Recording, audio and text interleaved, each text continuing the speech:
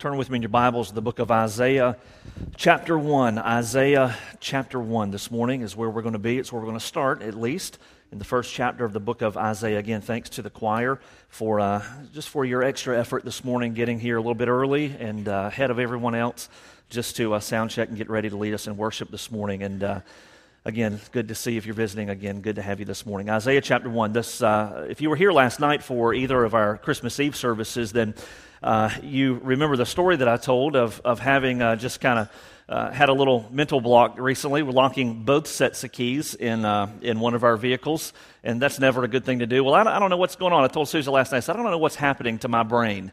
But I left the church last night.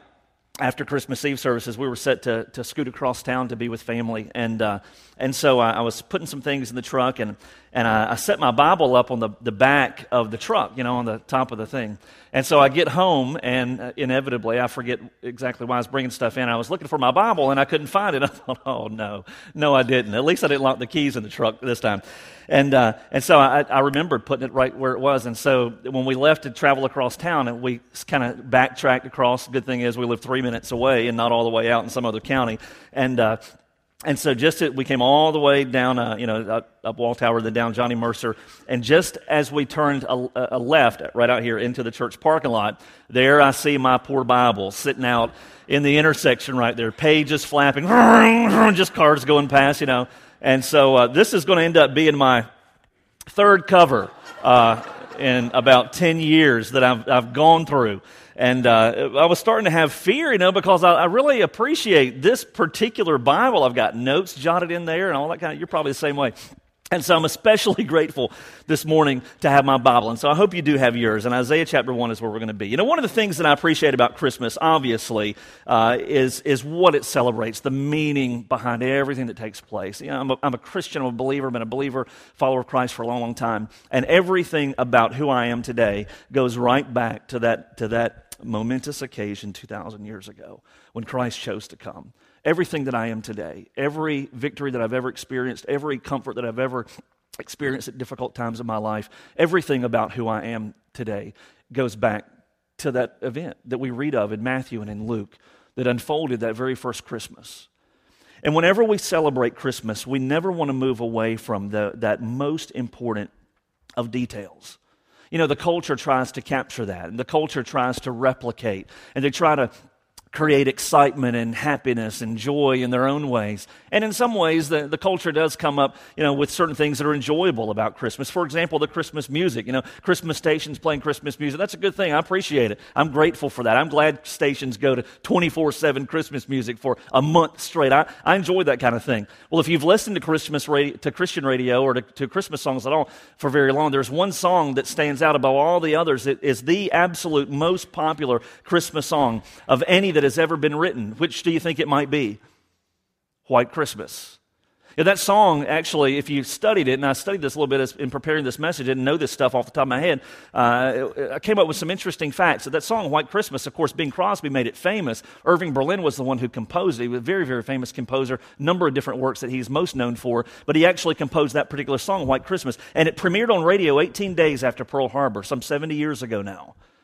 And through the years, it has become so popular that one song, White Christmas, there's like 500 different versions of it worldwide. In fact, CNN made mention about 10 years ago in a survey that was done, a poll or whatever that was done, where they looked at these things. And CNN uncovered that it was the second most famous song of all time throughout the course of the 20th century. The second most famous song of all time, only behind Over the Rainbow by Judy Garland. Had nothing to do with Christmas. Wasn't a Christmas category survey, but it is known worldwide, this one song, White Christmas. And I'd be willing to say that for a good number of you, you've experienced a white Christmas. For those of us that were born and raised in Savannah, only lived away for certain segments of our lives, we don't have the privilege of seeing White Christmases a whole lot. Some of you see it every year. You may be in town visiting, and every year, typically, you have a White Christmas. Some of you have never experienced a White Christmas. But what we look at here in Isaiah chapter 1 is the potential for every single one of us, regardless of who we are, where we've been, what we've done, is for every single one of us to experience the reality of a white Christmas. Not from Irving Berlin's perspective, not from Bing Crosby's perspective, not from CNN's perspective, but from God's perspective.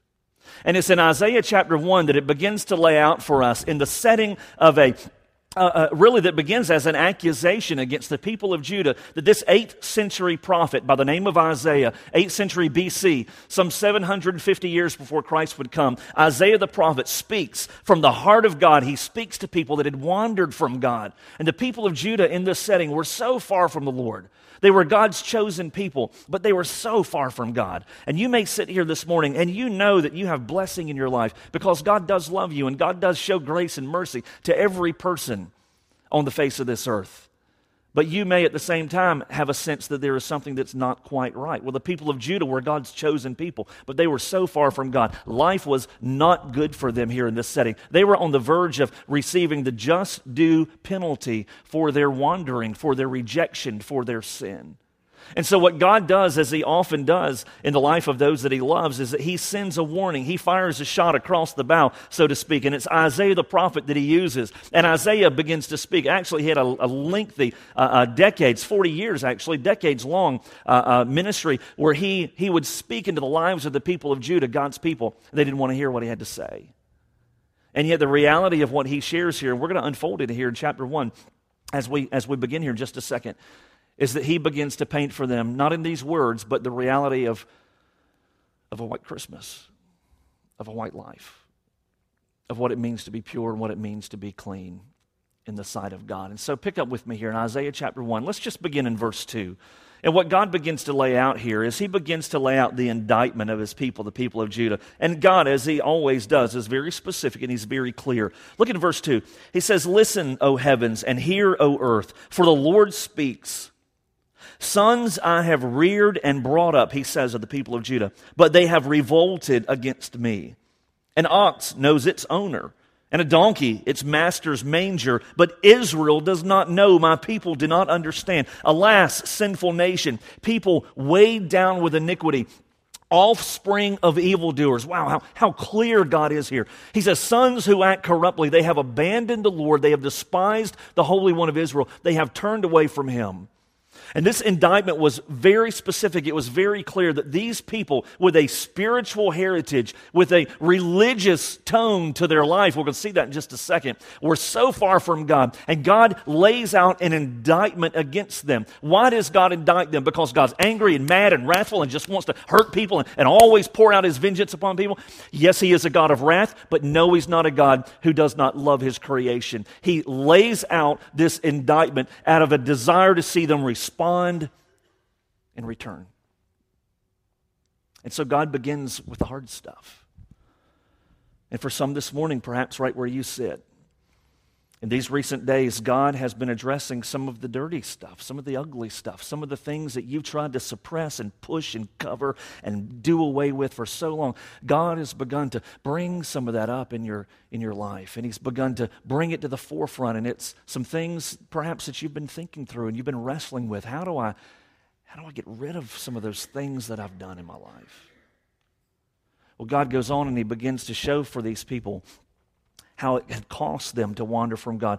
Look at what he says. If you continue on through chapter 1, look down in verse 7. Look at what he says. God says, "Your land is desolate. Your cities are burned with fire." See, there's always a cost to our rejection of God.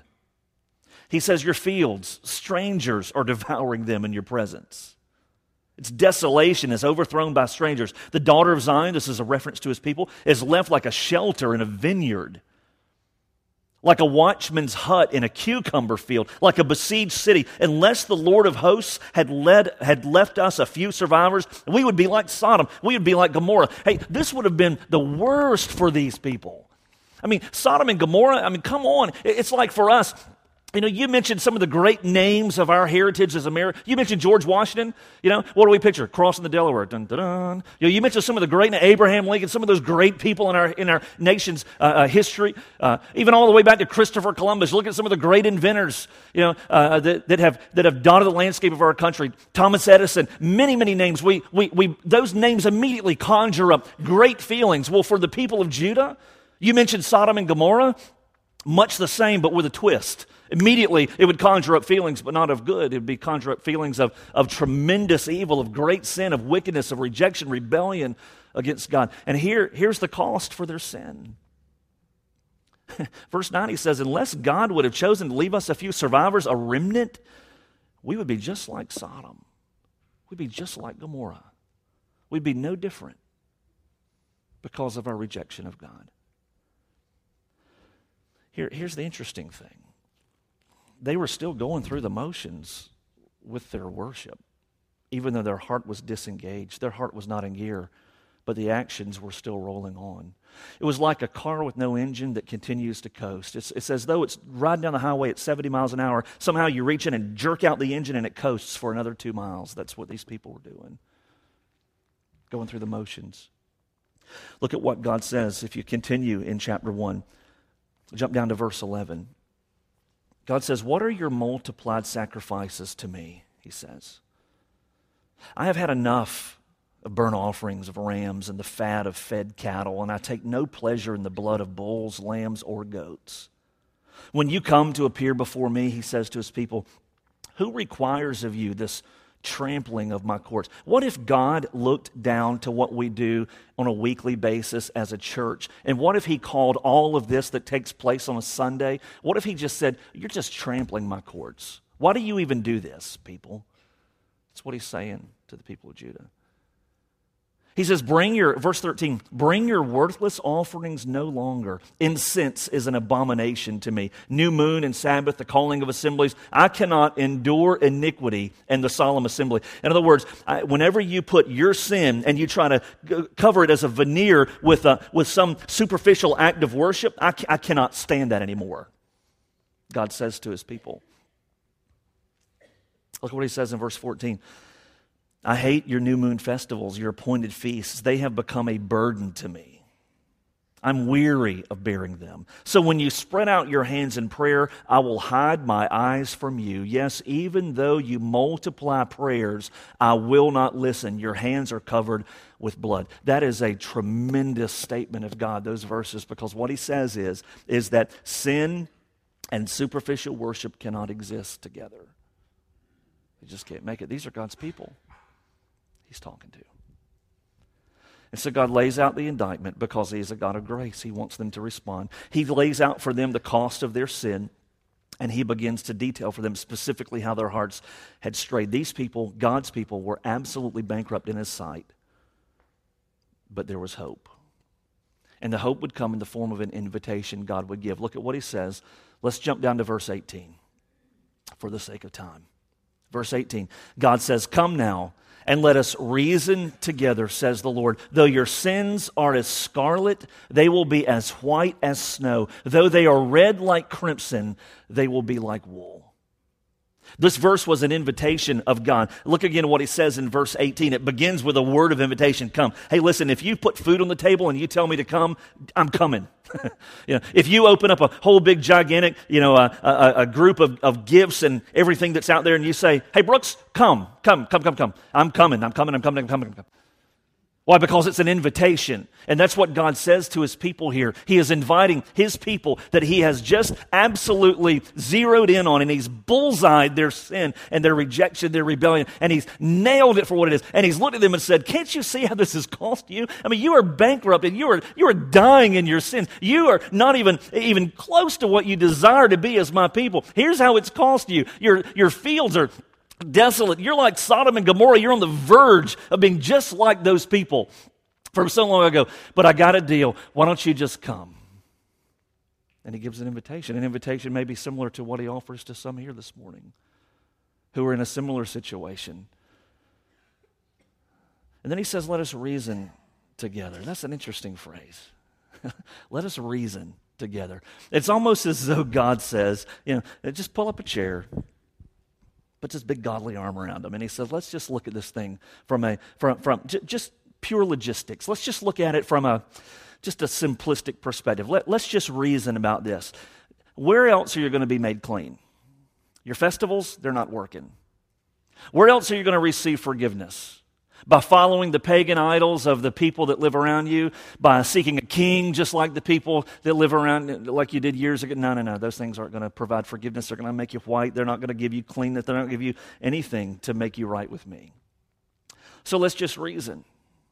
Who's going to give you what your heart needs? And God says, I will. Though your sins are like scarlet. I hope to wear a green shirt today. I couldn't find one, so I wore this one. Some of you have a red shirt. Mike, can you stand up for just, I don't ever do this. Mike, red shirt. Okay, that's the only reason I want Mike to stand. Okay, Mike, please. Red shirt.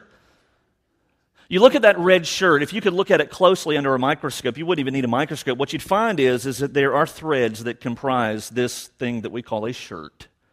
Every thread has been dyed red.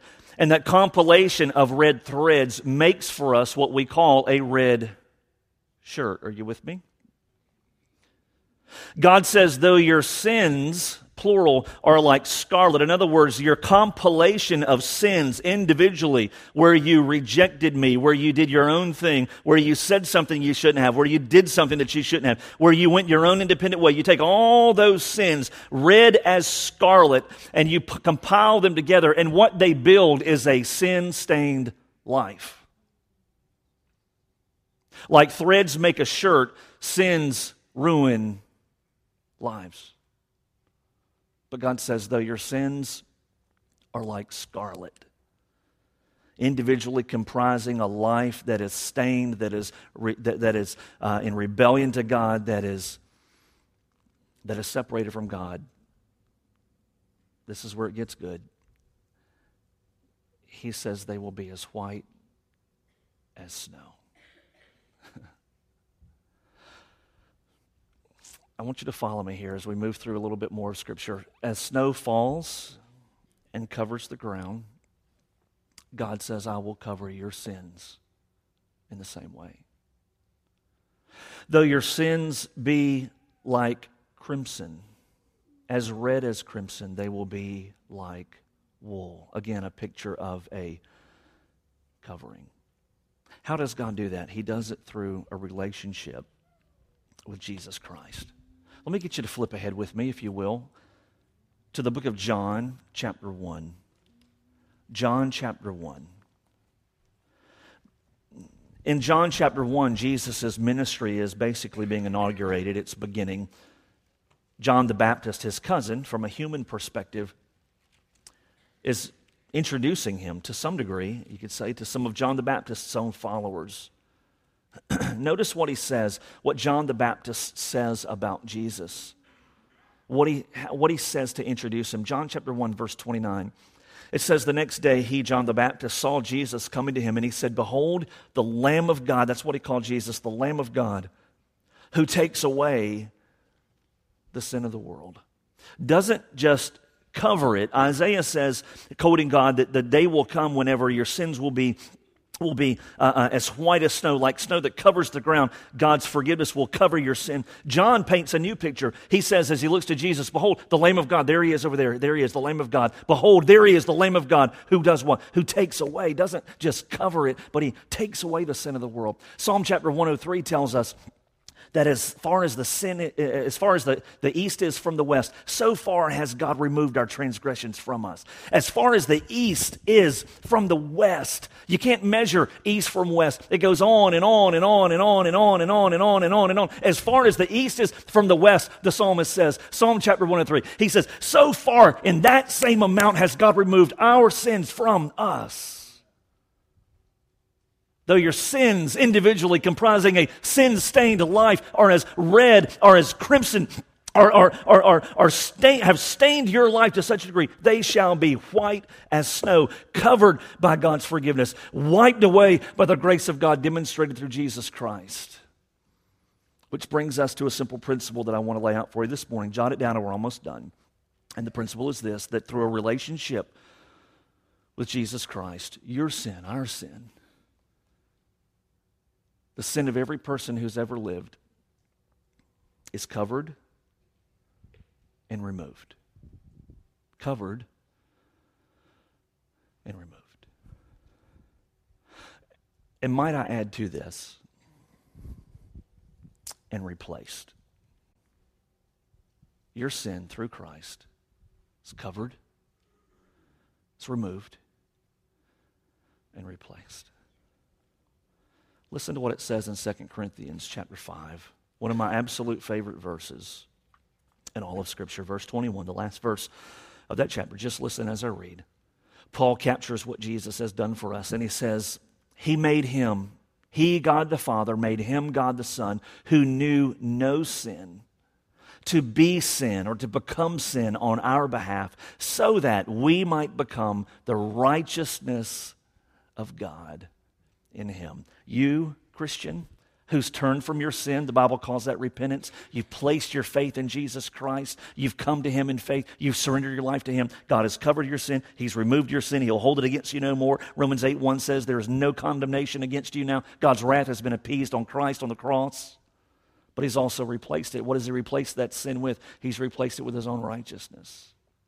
Because Jesus became sin on your behalf, he did so that through faith in him, his righteousness can become yours. He made him who knew no sin to be sin on our behalf, so that we might become the righteousness of God in him. Through Christ, our sin is covered, our sin is removed. But as we see in the New Testament, it's also replaced. The book of Zechariah, you don't have to turn there, but as we begin to close in the book of Zechariah, we see a scene much like a courtroom drama. It's captured for us there as the scene unfolds. The high priest by the name of Joshua, not the Joshua of Joshua and Caleb in the Old Testament days of conquering the land of Canaan, but a different Joshua now years later. This Joshua, the high priest, stands. And he stands in the presence of God, but he is also being absolutely accused and condemned by the enemy, by Satan himself. And I want you to listen as I read here. Don't turn there, but just listen. You can jot it down and go there later if you'd like. Zechariah chapter 3. But I want you to listen because in this particular scene involving Joshua the high priest, we see this whole principle laid out for us. That sin can be covered, removed, and replaced by the righteousness of God. Zechariah 3 verse 1, he says, Then he showed me Joshua the high priest standing before the angel of the Lord, and Satan standing at his right hand to accuse him. And the Lord said to Satan, The Lord rebuke you, Satan. Indeed, the Lord who has chosen Jerusalem rebuke you. Is this not a brand plucked from the fire? Now listen to the description of Joshua. It says, Now Joshua was clothed with filthy garments and standing before the Lord. In other words, he is standing before God in a manner that no one would want to be presented to the God of the universe. He's standing as the high priest with filthy garments. We don't have to go into the detail of what that meant. Verse 4, it says, He spoke and he said to those who were standing before him, listen to what God says, remove the filthy garments from him. And again he said to him, See, I have taken your iniquity away from you and will clothe you with festal robes. Then I said, Let them put a clean turban on his head. And so they put a clean turban on his head. They clothed him with garments while the angel of the Lord was standing by. And the picture there is the picture of one who stood before God, stained in sin, one who stood before God unprepared, one who stood before God condemned, and yet because of the sacrifice, because of the gift of Christ, the gift of forgiveness, because of repentance and because of faith, this same one saw their sin covered, removed, and replaced. 19th century Methodist pastor by the name of Ralph Sockman said the hinge of history swings on the door of a Bethlehem stable. And I could not agree more, because Christian, if you're able to stand this morning in the sight of a God who loves you, the sight of a God you can stand before him clean and spotless and righteous in your standing, not because of how good you live, but because of the righteousness that Christ has given to you. Then it all started for you that first Christmas. And for those of you that have never experienced that kind of forgiveness, those of you that feel the indictment of God, that your life is not where it needs to be, that your sin still weighs heavily upon your life and it's keeping you from a relationship with God, if that's where you stand this morning, then no better day than today to experience the blessing of your sin being covered, removed, and replaced with God's righteousness. When today you turn from that sin and you invite Christ to come in, to forgive you, and to take over. Come now, let us reason together, God says. Though your sins are as scarlet, they shall be as white as snow. They are red like crimson. They shall be as white as wool. Let's pray. Lord, I look at two groups of people this morning. One group that knows the significance of this day. They celebrate it because they know their salvation is traced back to that manger. When Jesus was born, beginning his life that would be lived in sinless perfection, given on a cross for their sin. Lord, it's that group that understands the significance of today, a day that we celebrate, a day that we worship you, a day that we can go back to every moment of our lives. And today we know what it means to have not just a white Christmas, but a clean life because of the beauty of forgiveness, sins that are no longer held against us, sins that are gone, blown away like chaff on a mountaintop, sins that will never, ever be remembered by you again. And then there's another group here this morning, the ones who look across the scope of their life and all they see is the sin. All they feel is that sense that something is not right, something is missing. They may even be here this morning hoping that coming to church would somehow solve and cover over that ache that they feel in their lives. They've tried many things. They've turned every direction, and it seems as though they can't get away from the fact that something is not right. Lord, what a wonderful day to proclaim the truth.